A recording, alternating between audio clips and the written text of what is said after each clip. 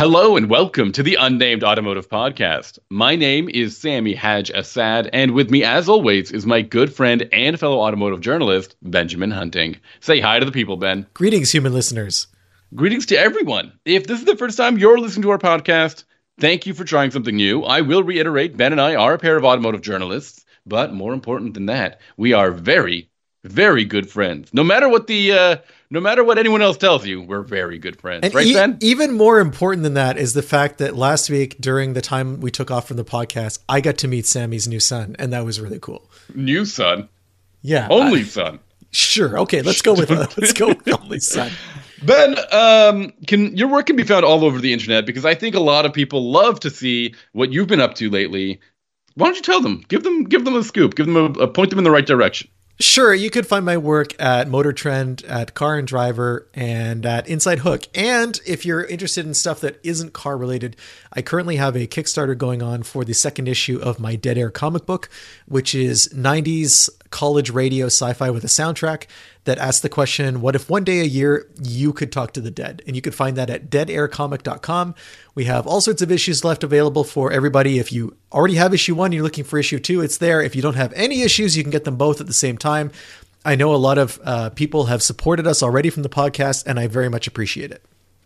You say that it's not car related, but there's definitely, I think I've seen a car in the comics. There's a truck on the cover. Yeah. For those who have read the book, the first issue has a truck that is actually the first truck I ever owned that my co-creator and artist colleague Joe Ng drew. It's not the same color, but it's the same pickups, like an 86 F-150. And that's what I was driving in the 90s when I was in, I guess, kind of college. That's so vague. Great. Well, Quebec's different. It's a long story, I know. I don't want to get into what makes Quebec College different, but suffice it to say, it's not the same. And you can find my work, in case you were wondering. I have no comic book or anything extracurricular worth mentioning, but he does have a son, though, which is a huge extracurricular. Some might argue a 24/7 extracurricular. Yeah, for multiple years, of course. You can find my work on autotrader.ca, driving.ca, and let's say Electric Autonomy Canada. Still sounds like someone's going to show up in my door one day in a black suit and a badge and says, I'm from Electric Autonomy Canada and you're coming with me. Yeah, after you publish your review on the CX-90 PHEV, someone might drop by. Oof. But that's not the car we're talking about this week. We're talking about something far more exciting, far more energizing. The polar opposite. Yeah, and that is what is it called? The Jaguar F-Type 75. The R75, Sam. R75, sorry. So there's a bunch of 75s. I can see why you would make that mistake. Not a mistake, but basically, this is the last year for the Jaguar F-Type. It has been around 10 years now. And what they did for 2024 is they got rid of the base model from the previous year. So now everything is R. I think it's R Dynamic. And it starts at like the P450. And then it goes all the way up to the R75, which is, strangely, there's the R75 P75 Coupe and the R75 that have like the same price. And I think that might be because they sold them like during the same model year, but it might have changed the name at some point. Suffice it to say, 75 is, I guess, 75th anniversary of Jaguar. Is that what it means, Sammy? No, I believe it's the 75th anniversary of them making sports cars. Oh, okay. That's a very random thing to celebrate. Because the F-Type, despite it being old, is not 75 years old, right? No, of course not. I mean, it might feel that way in some areas, given how fast the world has evolved around it, which is kind of what I was hoping we could talk about. Yeah, sure. Tell me. You've driven we're talking specifically about the second generation. I think it's considered a second generation F-Type, right? I think so, even though, I mean, there's not a big enough transition between the two gens. Yeah, this is a car that Jaguar doesn't have a lot of money. And they've rarely had a lot of money. And when they came out with every good conversation starts with how much money the subject has, right? Yes, of course. When the F-Type came out, it was kind of a minor miracle because Jaguar had not really built a sports car in a long time. They had built the XK, right? Which is a Grand Tourer, right? A big Grand Touring car. And that car had been on the market for a long time, as is the case with Jaguar, where they tend to have their designs last a little bit longer than other European luxury brands. Mm-hmm. And so the F-Type came out, And it was interesting because it wasn't as big as the XK, but it wasn't necessarily small and nimble. It was kind of in the middle. It was like a 911 fighter, I think is the best way you could put it, or maybe a Corvette fighter. Yeah, okay. With more luxury. I would have put it somewhere near a top trim Cayman kind of car. Kind of, yeah, but I think it's bigger than a Cayman, isn't it? I think perhaps in terms of maybe like wheelbase or length. And Cayman is an interesting comparator, because I think vehicles like the Cayman and the Boxster were designed specifically for handling first above all else. And I don't think that's the case for the F-Type, which is kind of why I was leaning it more towards the 911. No, I get it. I agree with you. The F-Type is very much a daily driver kind of car. Like, it's not a car you buy necessarily to go to the racetrack. And I think that's also a 911 spec kind of thing. Like the Cayman, I would think more buyers anyone who owns a Cayman is at least thought about going to a racetrack. Otherwise, they would have spent that money on a 911, I think. Okay. I mean, I would always think that it was the 911, desirability without the budget. For maybe more mainstream approach. I mean, pricing-wise, it's certainly between the Corvette when it came out and the 911, right? It was kind of like sitting there in the middle. What also separates it from vehicles like the Cayman and also the 911 is its front engine. You could initially get it with a V6 or a V8, and the V8, I believe, both those engines were always supercharged. What was funny is, I believe this is true of the engine in the F-Type, Sammy, isn't the V6 version of the Jaguar just the V8 with two of the cylinders filled in?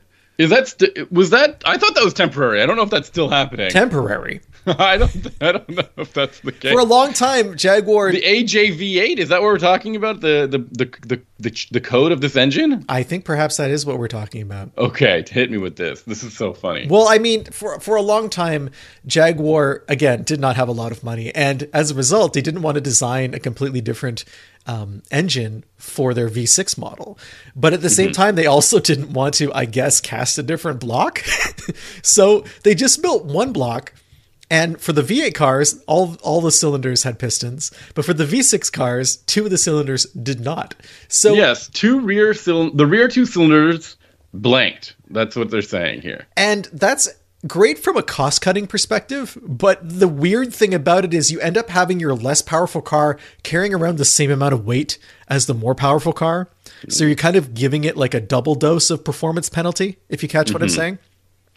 Yeah, that's ridiculous. I mean, it's so funny. It is funny, but it's little quirks and weird things like that kind of endeared me to the F-Type. I actually like the V6 version, I think, more than the V8. Because when it first came out, one of the other things that I really enjoyed about the F-Type was the oral pleasure audio experience. What's the trademark catchphrase that we have for that?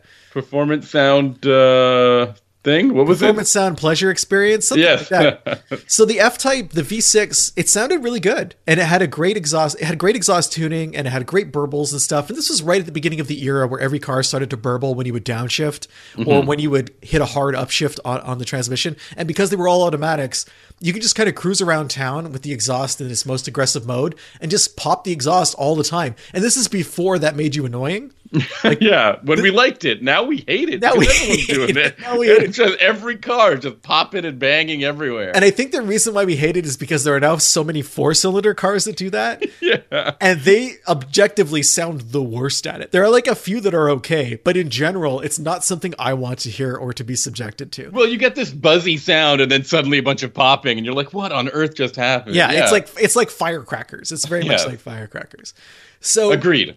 I thought it was a lot of fun when the car came out. I enjoyed it. It looked good. It's the example I still use today when I'm talking about body shape and pedestrian safety, where if you look at the change in cars over the last 20 years, when North American automakers began to realize that if they wanted to sell cars in Europe, they had to start meeting pedestrian safety regulations. And a lot of the pedestrian safety in Europe was much more aggressive in terms of how a car would impact a pedestrian and what would happen after impact. So American cars were often, or cars made for the American market, had these kind of sloping hoods that would undercut a pedestrian at the legs, and then the pedestrian would be thrown up on the hood. And when someone who's walking gets hit by a car and is thrown on the hood, that's generally when the most damage is made, when their head impacts against that metal. Okay. So the European regulations required much flatter and taller hoods so that when someone was hit, they wouldn't be pushed onto the hood. They would be pushed away, or their head would not make contact with wouldn't be wedged in such a way where it would make contact with the metal. So you started to see cars that came out that were awkward looking in the sense that their front ends were kind of snubbed. The grills were taller. Even sports cars had this kind of taller look up front. And then the F-Type came out, and it looks very, very, very sleek. It looks almost as though it's kind of a throwback to older sports car styling. But if you get close to an F-Type and look at it, it has an upright front grille. There's no slope there at all. And it's amazing how well Jaguar's designers were able to trick the eye into ignoring the fact that it's flat at the front. Like if you look at it, you just don't see it. I think that in the current generation, the second version that you were referring to earlier, it's more noticeable. Yes. But when it first came out, I was really impressed with that design. I can understand. First of all, the second generation, it just has a way bigger grille, and I think that exaggerates that upright, sort of behavior. But one of the things you're really drilling in on with the F-Type when it came out back in 2013 is that I think it was a very attractive car. I still think it's a very attractive car, and I think it's one of the things that just really stand out about the model altogether. Yeah, it was a gorgeous car. And nothing against the 911 of that time. I'm not saying it was an unattractive car, but I don't think it was necessarily graceful or beautiful in the same way. And I think that really helped draw a lot of eyes towards Jaguar in that moment. Yeah, I think that's fair. And it's also worth mentioning that a lot of people, I don't know if a lot of people, maybe the marketing suggested that this would be this was the spiritual successor to the famous E-Type, which is sort of known as an iconic or one of the most well-designed cars or most attractive cars. Definitely a beautiful car. But it's always funny to talk about that because it's not, like I said, it's not their last coupe, right? Or it's not the only coupe they've made. They've had the XK before that, but maybe that just really didn't hit the mark the way this F-Type did in terms of this just being something sleeker, right? And the other thing, too, when you're comparing the XK and the F-Type, is the XK was not available with a V6. It was 8 only. Yeah, this is the first. Well, and the previous model, the 12 in the 90s and the 80s. So this was the first time Jaguar had come out with like a family of sports cars where you could theoretically buy one and then upgrade later if you wanted to. And they expanded that family a few years after the launch with the 4-cylinder version. And they also added a manual transmission. Did we get the 4-cylinder in North America? I believe we did. Yeah, we did. I see them for sale from time to time. I don't remember driving one. Is that strange? It's not strange. I feel like I've driven all kinds of V8s and 6-cylinders and manuals and automatics and all-wheel drives and rear-wheel drives, but not a 4-cylinder. No, what I can't remember is whether the six-speed was available with the 4-cylinder and the V6 or just the V6. I think it was just the 6. So this is, again... And that was late, too, if I remember. It was quite late. I want to say 2016 or 2017, maybe. Mm-hmm. What I also remember about the manual transmission, and this is very rare for me, the F-Type is one of the few cars where I enjoyed it more with the automatic. Nah. Because... you say this about some cars, and I'm always like, I don't think so. Well... for me, it was a sound or a performance sound pleasure thing because it just doesn't sound the same in terms of exhaust level. Yeah, and because the automatic played games with the engine in some way. Right? Yeah, I talked to some engineers at Jaguar and they told me that they had to retune the ECU when they put the manual transmission in, and as a result, they weren't able to do the same kind of overrun that they had with the automatic transmission. So that's so funny. It just wasn't. I guess that's funny. I mean, I get it. I totally understand. It just kind of points out how engagement as a driver is linked to more than just one thing, right? Like, well, maybe that's why so many automakers now are, when they're talking about their electric vehicles, are focusing on the audio of that vehicle because there's a connection there, right? There can be. It can definitely be your way into developing a relationship with a specific model, for sure. Interesting. Keep talking to me about this though, because the history of this car, it's been around for 10 years. 10 years. Yeah. Wow. And I kind of want to say that in that period, if you're looking at European sports cars, the thing that comes the closest to matching what the F-Type set out to do would be the AMG GT. No, the AMG GT feels huge in comparison to I this. don't know. I think that the car is maybe bigger than you remember it. Okay, maybe. I don't think it's a Maybe it just substantial. has a massive Mercedes grille, and I just that's how I measure You know, all cars based on how big their badge is. Front engine V8 two-seat coupe. There's not a lot out there in that time period that's not exotic. I mean, I guess you could argue the AMG GT is an exotic, but it's not exotic in the same way like a Ferrari or a Lamborghini is, right? That's fair. Yeah, I think that's fair. And So, okay, talk to me about that. I've skipped that sometimes, that comparison. well, the reason I bring it up is because I think that towards the end of its life, the AMG GT eclipsed the F-Type. I think it kind of took what the F-Type was doing and elevated it in a way that Jaguar wasn't able to do because they just weren't able to invest in the platform in the same way. And I Okay. think the AMG GT also was an interesting comparator because Jaguar made a bunch of different models of the F-Type, right? They wasn't there a Project 7? Was that based on an F-Type? I believe that's yeah, it's a very I think it's a limited edition kind of car. I don't even know if there's more than is there more than one? I don't know, but the reason I bring that up is because there are many different versions of the AMG GT. Some of them are Oh, yes. some of them are oriented towards track driving. Some of them are just, fun in the sun convertible style like the F-Type. But I kind of feel like with the Mercedes, you could get a harder edge than you could get in the F-Type. I feel like the F-Type had a limit and it stayed there, and Mercedes pushed past that limit. And then when I was driving this new one, the 2024, it had been a few years since I'd driven the F-Type, and I could really, in comparison to more modern sports cars or grand touring cars, if you want to even go there, you can really feel the old bones inside the Jaguar. Interesting. Tell me more. How would you explain that to somebody who's never, felt that before? It's like a snapshot of 5 or 6 years ago. It just in terms of how it feels behind the wheel. So you have this, it's 575 horsepower. It's all-wheel drive, supercharged V8. It has an 8-speed automatic transmission. You can get a rear-wheel drive one in Europe, but Yeah. in North America, all the They don't R7 trust us with that. yeah, all the R75s are all-wheel drive. It's $115,000 US, which is like a pretty big jump over the $80,000 for the base model, which has, I want to say, 444 horsepower. So again, a pretty big difference. But in Canada, it's 135,000. The one I drove was 135 because I had to pay for Carpathian gray on the outside and Okay. an extended leather interior, which just means every surface you touch is leather. Thank but goodness. in terms of how it drives, it's less fluid. I like that ZF 8-speed transmission. It's Yeah. an excellent gearbox, but in the F-Type, it's not quite as smooth as you would expect in some other implementations of the shifting logic of when it decides to shift and how it executes those shifts. I'm not saying it's bad, but you can tell it's not quite as razor sharp as it should be. And the suspension is quite stiff. I obviously Okay. drove it during the winter, so the roads, I get frost heaves. It's a little bit bouncy, and I knew that I was in a sports car or a sports car pretender the entire time I was driving. Like at that price, it is beating you up a little bit more than I think you would expect. It's interesting you brought up the AMG GT.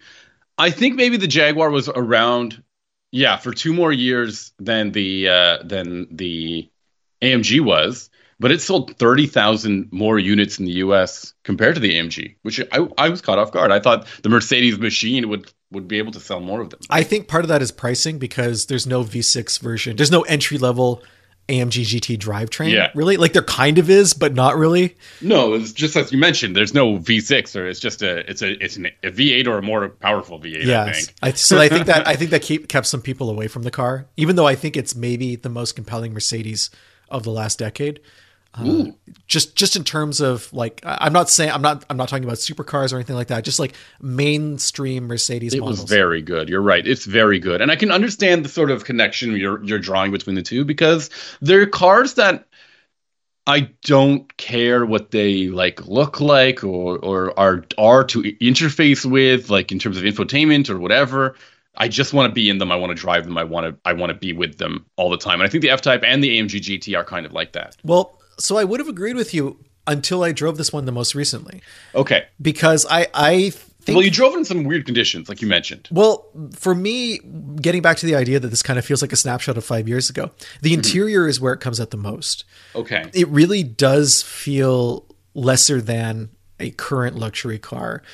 Materials feel a little kind of like not anticlimactic, I think is the best way to say it. There's nothing special. You got a small screen. It's very hard to get Android Auto working. I had constantly plug and replug my phone over and over and over. And I know that sounds like a minor gripe to make, but if you're spending this much money on a car, you don't want minor gripes, right? You want a great experience all around. It's also quite small inside in the sense that space isn't managed super well. There's not a ton of room for keeping anything.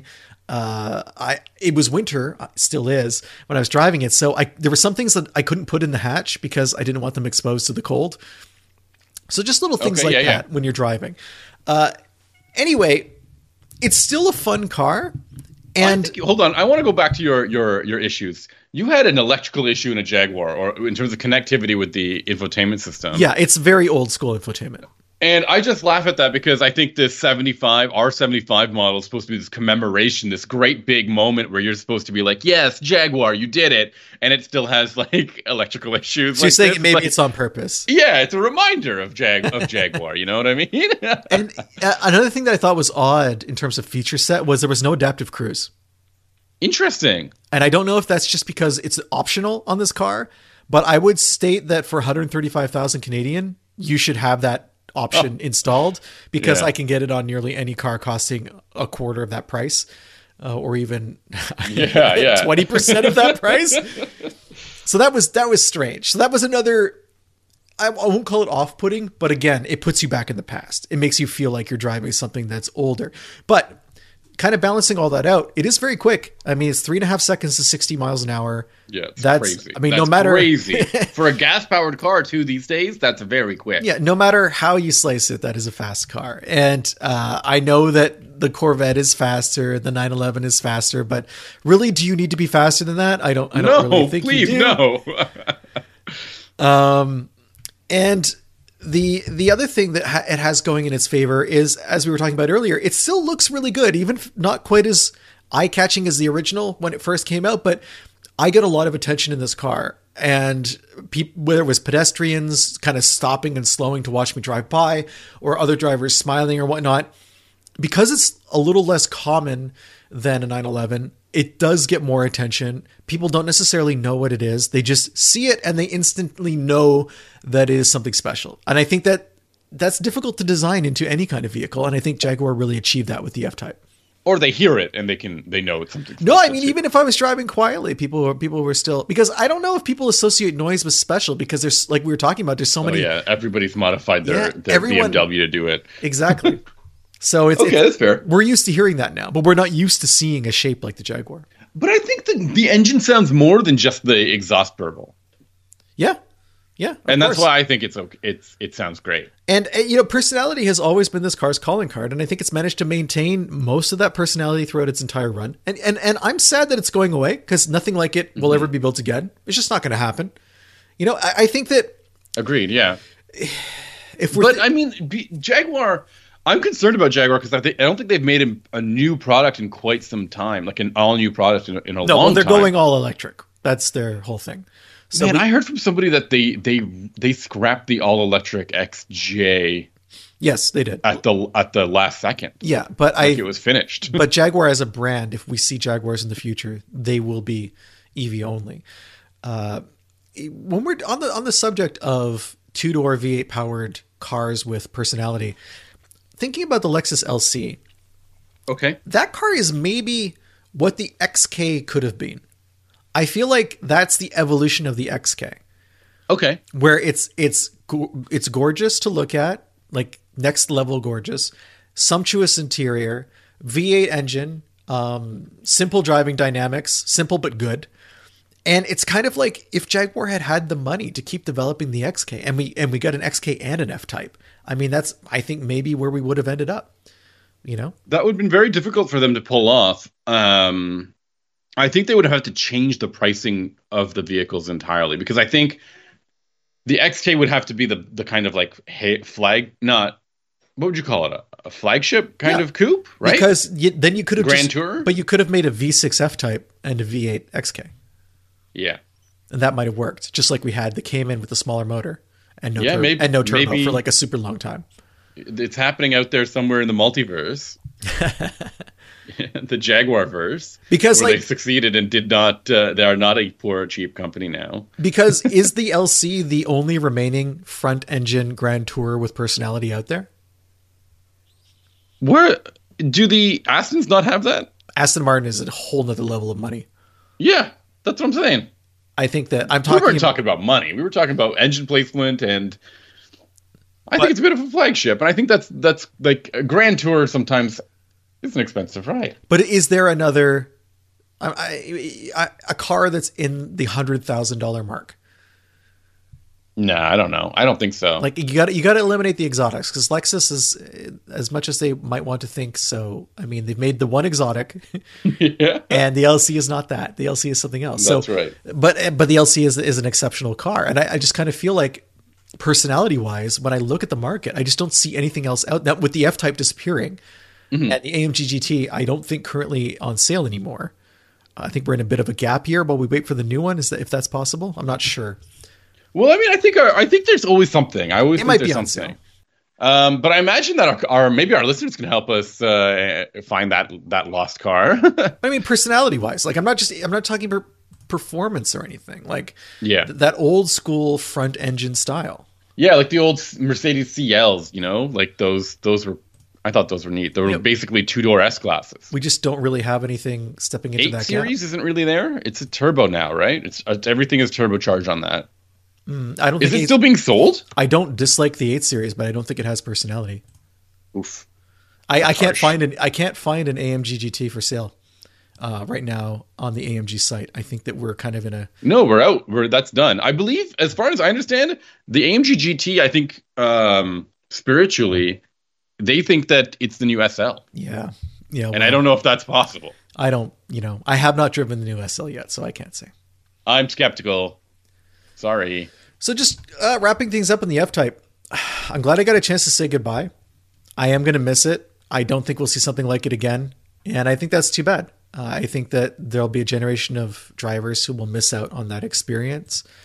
And I'm not saying that we won't get cool cars in the future. I just think that that particular type of cool car has had its moment. That's fair. I think that's appropriate. Anything else you want to mention before we switch gears and talk about another car that maybe? Well, I mean, I don't think it's as interesting as the F-Type, but it's definitely worth talking about. No, I think that's it for me. The car I recently drove was the 2024 Subaru Outback, specifically the Onyx trim. And here I'm going to be 100% honest. I have 2 Outbacks. I purchased 2 with my own money. You own 2 Outbacks at the same time? Yes, right now by accident I own 2. But I don't know what the podcast is paying you, but it's got to be way more than what it's paying me. Outback money, baby. Wow. I've got a 2010 and a 2020 model, and I drove the 2024 version, and I could not help think nobody should buy. No, people should probably not buy this. Okay, back up for a second. Yeah. What does Onyx mean? Like, what does that change about the Outback? Is if I was going to dumb it down a little bit. Wait, you have to dumb down the Onyx? How complex is it when it's not dumbed down? It's like the Wilderness model without the interesting parts. What? As in the turbo and the added ground clearance. And the gold bits? And the gold bits, yeah. Please tell me. But the only funny thing is that there's also a turbo version of the Onyx Edition, which I also would not recommend. I would still not recommend. Okay, it's just that's the cheapest turbo version of the car you can get. Does the Onyx add any black to the car? Like, is that? Oh yeah. Does the name? Okay. It adds black badges. It adds black mirrors, and it adds something else that's black. I can't remember now. Wheels, of course, black wheels. When you say black, what do you think of that? When you say black mirrors, you don't mean like the TV show where the future hates us. You mean like no? I mean the mirror caps on the outside just don't look like they've been painted the same color as the rest of the car. Okay, yeah, like they forgot to paint them. No, they painted it the wrong color, black. So they just put all the mirrors in a big bag, and then they shook up that bag, and they just grabbed the first mirrors. Yeah, and they put, okay. Okay, I understand Lovely, how cars right? are. I understand manufacturing. The inside of the vehicle is also slightly different than other Outbacks. It uses a different material, different upholstery, something that was described as all-weather or water-repellent upholstery, Wait a minute, which is all to say weather? it's It's not huh? it's not a convertible. Why is it being exposed to weather? That's my concern. Water-repellent upholstery. So if you leave Which the moonroof open, sure, does it have a moonroof? Yeah. Okay. Well, that is something that feels awful. Does not feel very nice to touch, and felt very cheap. Sammy, you're I would have nuts. preferred. I would have preferred cloth or leather. What if you're not wearing shorts like you always wear? Yeah, still don't like it. Okay. Cloth, man, that would have been great. There's a couple of leathered bits here and there, but the thing is, this car, as equipped, was just over $36,000. There is a better trimmed version of the Outback called the Limited, which is slightly cheaper. So I think you should get that one. How and it is 35.7 compared to 36.1. Wow, that is almost no difference. And Yeah, but it what's has better equipment. What's the gear that you get? Leather trimmed interior. It has let's see. It's got I had other things. Hold on. I have it all here. Does it have extended leather like the R75? No, it does not have our extended weather. Come on now, be reasonable, Ben. I gotta get my notes out, Ben. You caught me. It's almost like you could have done that at the beginning of the show. I mean, I don't want to suggest something crazy. Oh yeah, power seats, man. It did not have power adjustable passenger seats. It didn't have heated rear seats. The Limited has both of those features. Just smart amenities that I think are worth having. What do I like? I like those memory seats, So you're saying this is kind of like a weird placeholder trim. Why does it exist? Like, is there a big jump between this trim and the one below it? Yeah, maybe about $5,000 between those two. And what are you getting for that $5,000? Because that seems like I think you're getting a power lift gate. I think is the most important thing. You're getting the moonroof as standard. Okay, those are two fairly expensive options. Yes. So I think those are among the more important things. Bigger wheels, 18s rather than 17s. I don't know if that's enough to make me spend $5,000 when I could spend like $5,300 and get it. You can get everything else. That's way better. So if you wanted to get it, and you said the non-turbo motor is not good. Yeah, that is one of my biggest sticking points here is the turbocharged version of the latest generation Outback. That turbo motor, I think, is a must. I think if you're looking at an Outback, you should really discredit most of the non-turbo models. They're not. How much horsepower in the non-turbo model? 184. And that's a fairly. Let me double check. That's a fairly heavy vehicle, right? Yeah. It's not just is it like underpowered, it's loud. It just takes up. It just is not the fit, man. It is not what you want. How much of that do you think is CVT related? I think 100% of that. No, I don't think it's all CVT related. 182 horsepower and 176 pound-feet of torque. I need to point out that torque figure is almost identical to what I have in my 2010 Outback. Which has a manual transmission and to me feels way more responsive, obviously, than this heavy, overworked naturally aspirated 2.5 in these vehicles. It is really the lowest point of this Outback. It's one of the things that really makes it. If that's your first impression, you will come away saying, "Why on earth would anyone buy that car?" And this is one of those areas where Subaru, in the pursuit of trying to keep their fuel mileage reasonable, has kind of hit a wall, I think. Sure, and the fuel mileage was fairly decent. I got let me get it. It was 8 liters per 100 kilometers, which is what 25 miles per gallon. 25. That's not super good, but it's not awful, I suppose. Yeah. So this is me basically pleading people. If you are looking at an Outback, do not be fooled by the starting price of these things, which is apparently just under $30,000. Sorry, that's 29 miles per gallon. I was wrong, okay. Which is pretty decent. That is much better. Yeah.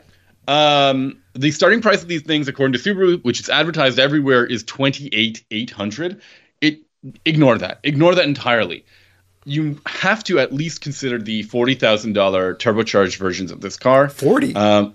Yeah, That's the 39 You, 39,000 is the Onyx Edition XT, and so much of my problems with the vehicle would be solved if it had a turbocharged motor. but that's a $10,000 difference. Yeah, man. That's a lot of money to ask someone to like. I think, But the wilderness is $600 more than that. But what I'm saying though is that's the cheapest way to get turbo. Yeah. So you have to spend $10,000. Yeah, that's what. So this is where I'm coming from. What I bought is a 2010, and I bought that because 2020. It's sorry, a 2020. Yeah, I did buy a 2010, but I also bought a recently. I bought a 2020, and the main reason I bought that is because it had the turbocharged engine. It was the latest generation vehicle, and it has most of the features that I was really looking forward to, which is heated seats, heated steering wheel, Android Auto, navigation, and I think that was it. Now, counterpoint though. Yes. When you're saying don't buy the base engine in the Outback, buy the turbo instead, and then you say it has a $10,000 price tag to get that, I think what you're really telling people is don't buy the Outback, buy a competitor. I'm telling people don't buy a new one. I think you can save so much money by buying a used version like I did. I think that's very clever. I think it's smart. But if you're worried about warranties or longevity or resale value or leasing or something like that, so what would you say is a better choice for someone at that $30,000 mark? Now the tough point is that $30,000 mark, because at that price point you're almost stuck to compact crossovers, which sometimes just don't feel as spacious as the Outback, especially in terms of cargo space. So like RAV4, maybe.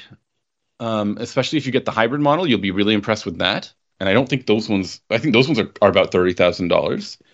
And then Sportage is among my favorite vehicles in this class. Let me double check the price on that because I do think it's somewhere in the $30,000 mark.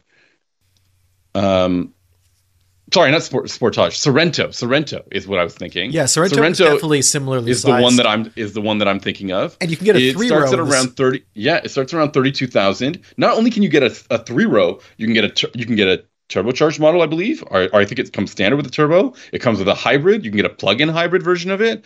There's so many more options with that vehicle. Is all-wheel drive standard at that price point? Let me double check.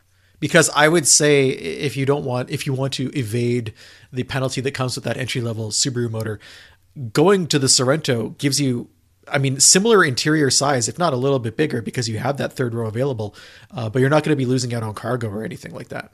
No, so at that $32,000 mark, it just comes with a 2.5 liter four-cylinder engine, which is really wimpy sounding, 191 horsepower. You probably want to get into the, let me see which one I would recommend. Oh yeah, all of these ones. Holy cow, that's so much horsepower. So much horsepower. What is it? The EX, which is $37,000. Yeah, but now you're at the same price as the turbo. But this thing has a 2.5 turbo. It's got a dual clutch transmission, 281 horsepower. I think 311 pound-feet of torque. I think this is just kind of underscoring your point that it's hard to find something at that $30,000 level. Yeah.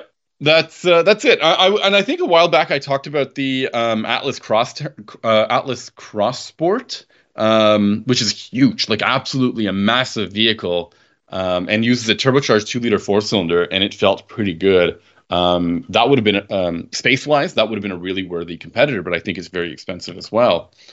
And then one other model that's worth pointing out in this class is really long in the tooth is the Honda Passport. Has all the space that you would want in a vehicle in this class, and it uses a naturally aspirated V6, so you don't have to worry about the turbocharged doodads or the CVTs or anything like that. And I think it's the last year for this model, right? Yeah, I think they update it with the platform in tech from the new Pilot. Now, but that one also uses the naturally aspirated 6. I drove a Passport, I want to say 3 or 4 months ago, and it made very little impression on me. Like it has the worst infotainment system. It was like perfectly fine.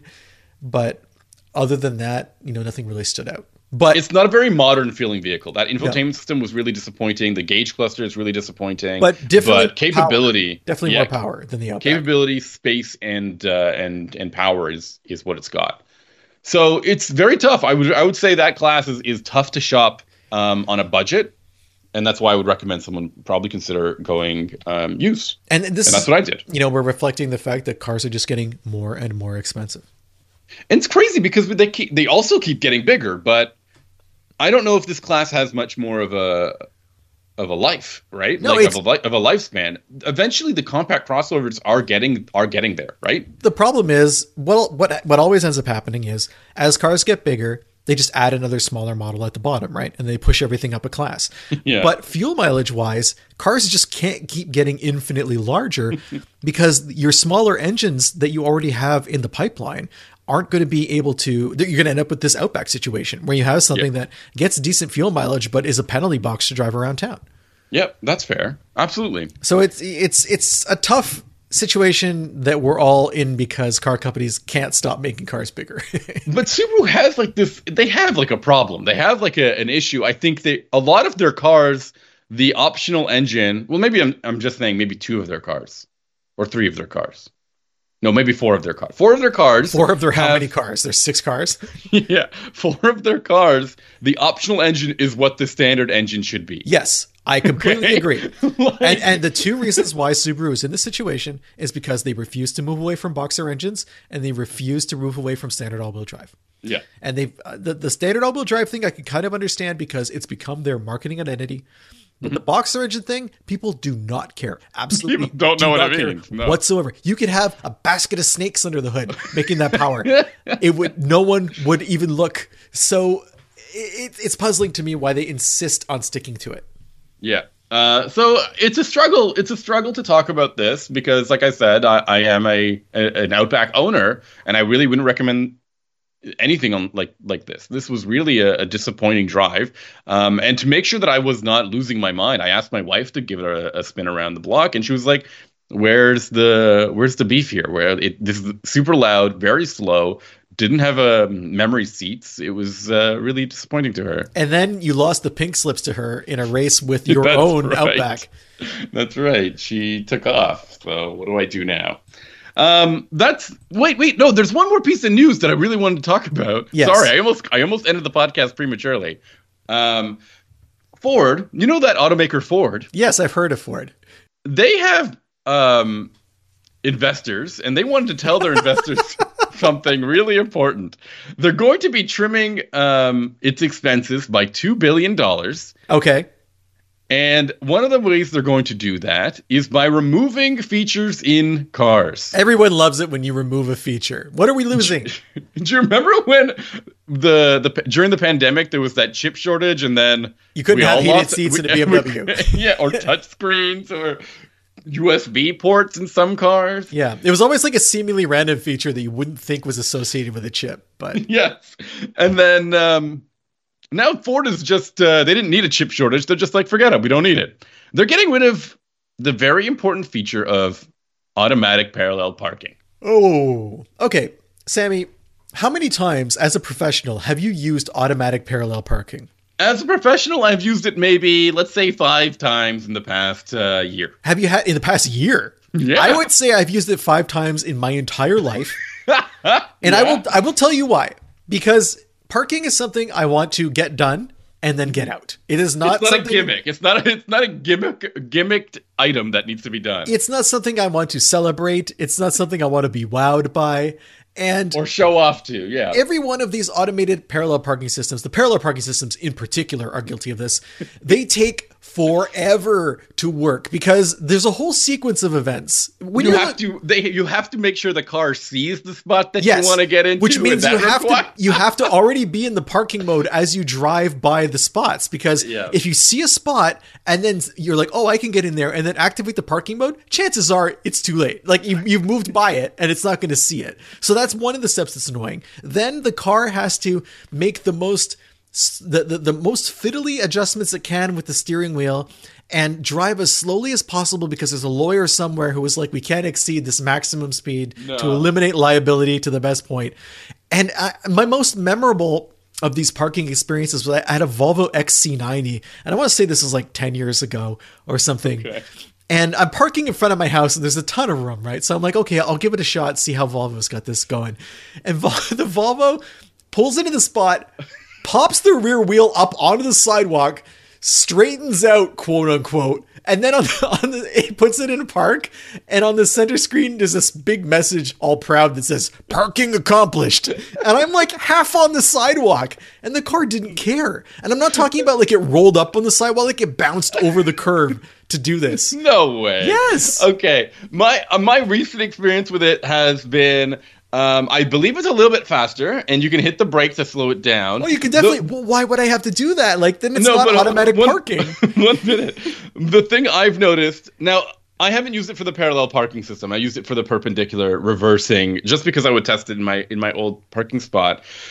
It would spin it would spin the wheel so fast and so violently to do it, and it was always so jarring to do that. But and me and my wife both really love it when it would finish and it would say "parking completed" or whatever, and it would make this adorable little ding. Oh, it's so proud. It wants a gold star so badly. I've done it. So now, all Fords, current and future, will no longer have this feature, which is a shame. I think we will miss that little moment of joy of a car being proud of itself. You always wondered, can computers celebrate, their own accomplishments? And I thought they did every time they parked themselves. It was a useless feature, and I'm glad it's gone. One of the only removed features that I think was a good choice. I'm hoping attention monitors are next, because I was driving a vehicle recently where every time I looked in the side mirror to see traffic beside me, the car would scold me to tell me to look at the road ahead. Like, and I'm just talking like I turned my eyes to look at the mirror, It's a motivational. It's like, look forward, never backwards. Maybe right? Because I'm turning left, I actually need to look at that mirror. But no, the car is like, you are only allowed to look in one direction, and you must be looking there 99% of the time. You can't even use the infotainment system. Like, it's like you look at the infotainment system, it's like, that's not for you. That's a message to the vehicle's own planning department, I think. Stop looking here. Make this better. We put this here for you to look at, but if you look at it, you're so in trouble. Yes, we're gonna get you. You're gonna remove a gold star. You're gonna go home. It's gonna be a gold star off your wall. Just gone. Who decided there were gonna be gold stars? Well, gold is stars are made of gold, Sammy. You didn't know that. Are they? Sammy, what is your gas? My question, what's your degree in? I'm looking at it right now. It says media studies. Media studies, not star studies, right? No, not star. Or astronomy. Star chemistry. Star Academy.